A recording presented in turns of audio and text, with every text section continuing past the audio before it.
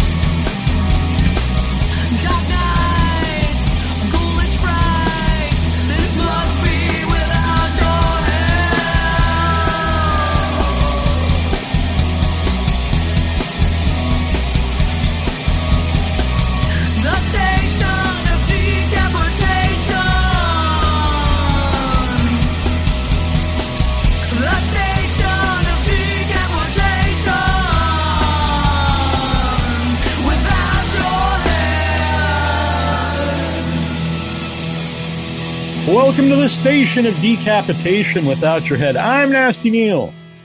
I'm Treacherous Trista. We're joined by former FBI profiler and expert in extraterrestrial paranormal affairs. It's a long title. We have Ben Hansen on the line here with us. Hello. Well, thank you. Good morning. First, the FBI profiler is not correct. I think it was a press release at some point that probably had that in it. It was an error. I definitely was not a profiler, but I did work for the FBI for a while. So, all right, fair enough. We'll be talking about your new show, Alien Invasion. Hudson Valley is part of the Shock Docs on Discovery Plus. It's playing right now as we speak. Yeah. It's it was a fun show to produce, investigate. Hudson Valley is a small, but it encompasses an area of New York, about an hour north, and part of Connecticut is part of this valley. And in I always get the exact date kind of wrong, but it was 82, 84, around what we call UFO flap. A lot of UFO sightings, allegedly 5,000, that take place during that time. And it became a UFO hotspot. Now, I remember it as a kid because I was a nerd when it comes to UFOs. But as we got into it more and looking at the research, we find out that it's been happening since like the 1900s and continues today. There's been over 3,000 more sightings just like in the last decade. And why? Is it the people? Is it the place? Is there something unique about it? And so that's what this show, Alien Invasion Hudson Valley, is about. And I think people are really enjoying it. I'm hearing good feedback about it. You said you were, a geek as a kid about aliens or UFOs. So when did it go from just being something you're interested in to something you wanted to pursue? Well, probably when I grew up and realized I got to earn a living. It's like most people don't get to do this because unless you are doing TV or you're writing books continuously, people just can't go off and say, I'm going to be a UFO researcher, right? And so what doing TV allowed me to do was to spend more time doing this. I would love just to do it as a hobby, but having something like a show attached to it allows me to when I'm doing it, to do it full time. And it's really awesome because these are mysteries that since I was probably 5 years old, that really had me just hooked. You know, I wanted to know, first of all, is this really going on? And then secondly, what degree? Because a lot of people, you know, everything from the classification system that develops, close encounters of the first kind, the second kind, the third kind. Now people come along, they've added the fourth, fifth, sixth, seventh kind, right? So you kind of, I think where we're at is a general belief in the country is that most people now surveyed believe that UFOs are real. So what does that mean? People are seeing objects that can't be easily explained. We just don't know who's flying them. That's where most people fall in here. Where people want to take it now, the other end of the extreme is many people believe there's a program, there's an agenda, being visited by multiple races, and in fact may have some sort of hybrid, you know, breeding or DNA program. And I'm not completely on that side, but I do have an open mind, and I'm like, well, if this is true, and if it's possible we've been visited, and some of them have been abducted or experimented on, what would the next step be? So I can't really say no, you know, to any part of it, but I do require that there's a lot of not just circumstantial evidence, but something else that makes me say, okay, I'm there now. Mm-hmm. So how did the group, the three of you, get together? Did you know each other before the show? So I knew Mark D'Antonio for quite a while. He's the chief photo analyst for MUFON, the Mutual UFO Network. And Mark and I had worked together with the Huffington Post. A reporter friend of mine, Lee Spiegel, used to write for the Weird News column. And Lee would send us these stories. Now, Mark was always more skeptical than me. It was like he was trying to outdo me. Like, I would come back in most cases and have some sort of an explanation of a video they sent me.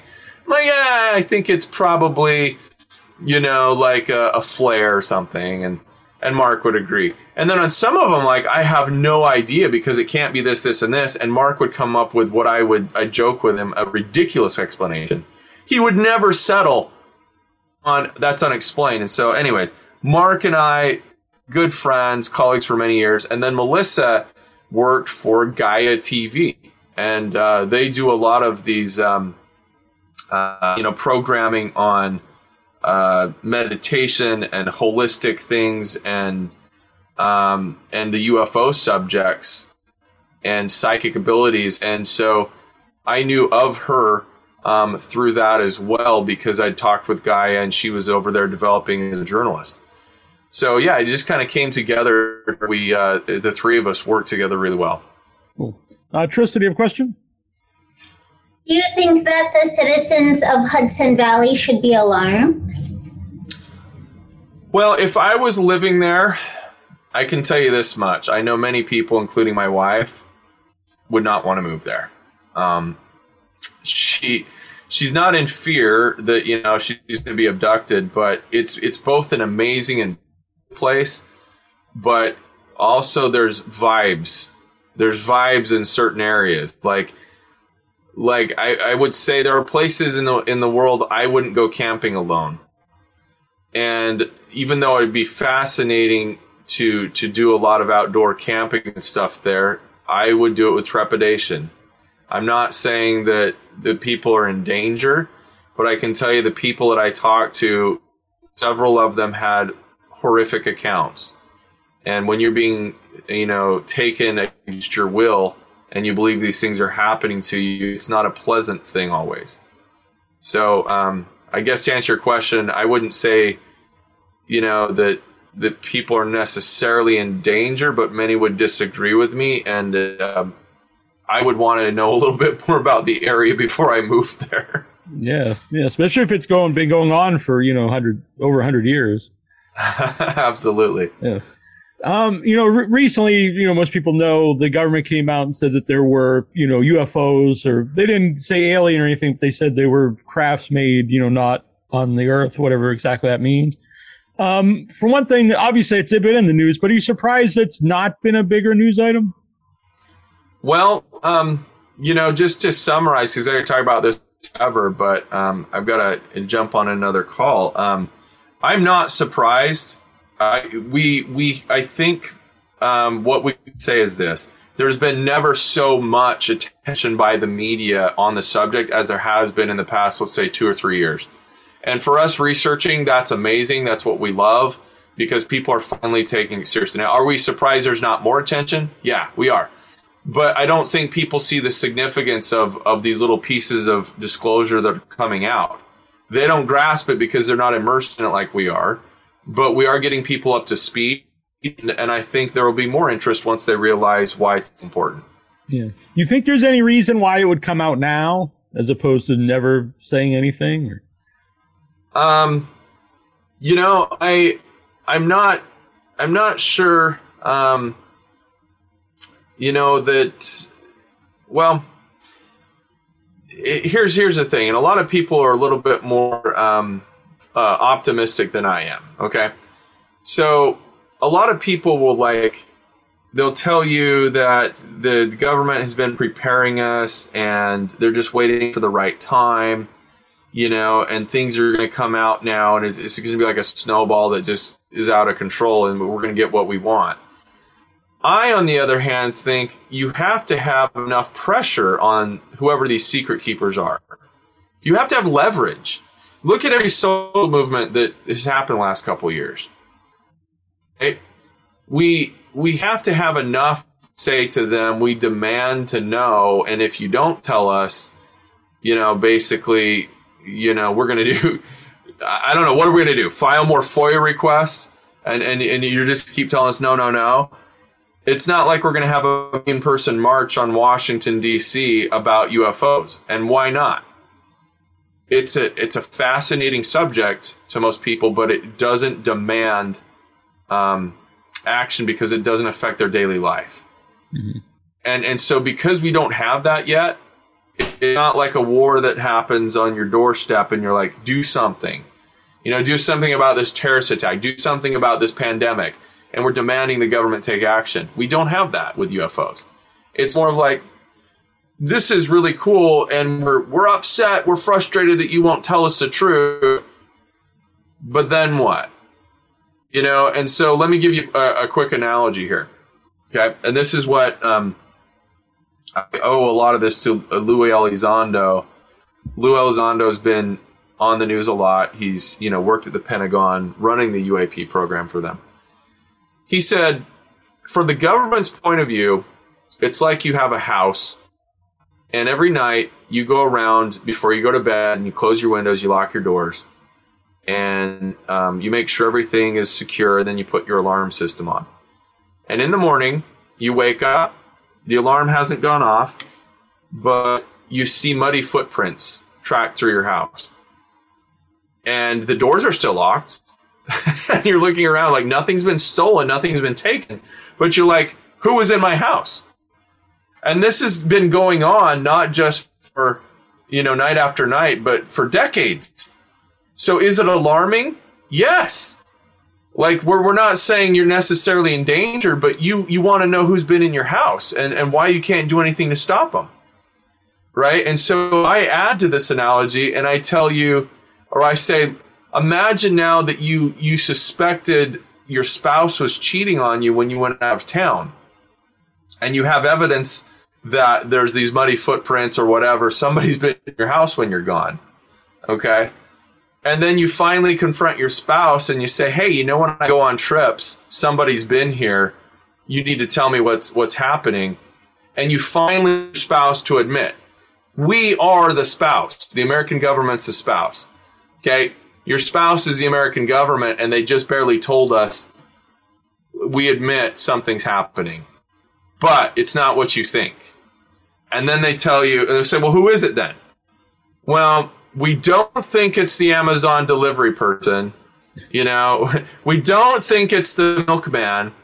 We don't, and they're telling you what they don't think it is, but we can't tell you who it is, but we will say we're now starting to think it's concerning. Okay, what are you going to do about it? we'll look into it and we'll put up more cameras. Okay, so that's where we're at. They're finally telling you, we will admit someone's been here. We don't know who it is, but we'll look into it. And, so I don't know. I mean, I just don't think we're there. And the reasons that's holding it, I don't think the people who are really answering these public PR questions at the Navy or putting to the reports, I think it's above their head. That's my personal opinion. I don't even think they know. I think that the secret keepers, if there's a group such as, that they're a very small group and they don't have that leverage over them to what they're telling us. Mm-hmm. Trista, do you have another question? I have so many questions, and you only have about 5 more minutes. But really quick, could you tell us a little bit about the equipment that you use? Yeah, that's a great question. So basically, in Italy, we use 2 sets of different equipment. And I like to call this crossover technology because I've done a lot of ghost investigating and things. And obviously with the UFO investigations. So when we get in a place like Hudson Valley, you see so many different phenomena happening. The one in that show, for example, we went to Michelle and Donna's house, and there were things happening that were like poltergeists, ghosts. And as they're describing, actually in the interview, I got touched by something on my head. It like flicked me. And I'm like, it was sort of a traditional ghost thing. And so what we did was theorize, if this is interdimensional, maybe we could use some of the same equipment, such as audio recorders, to possibly pick up EVPs or voices. We can use EMF meters, REM pod, static changes in the environment. And we can bring out a lot of... we had full spectrum cameras.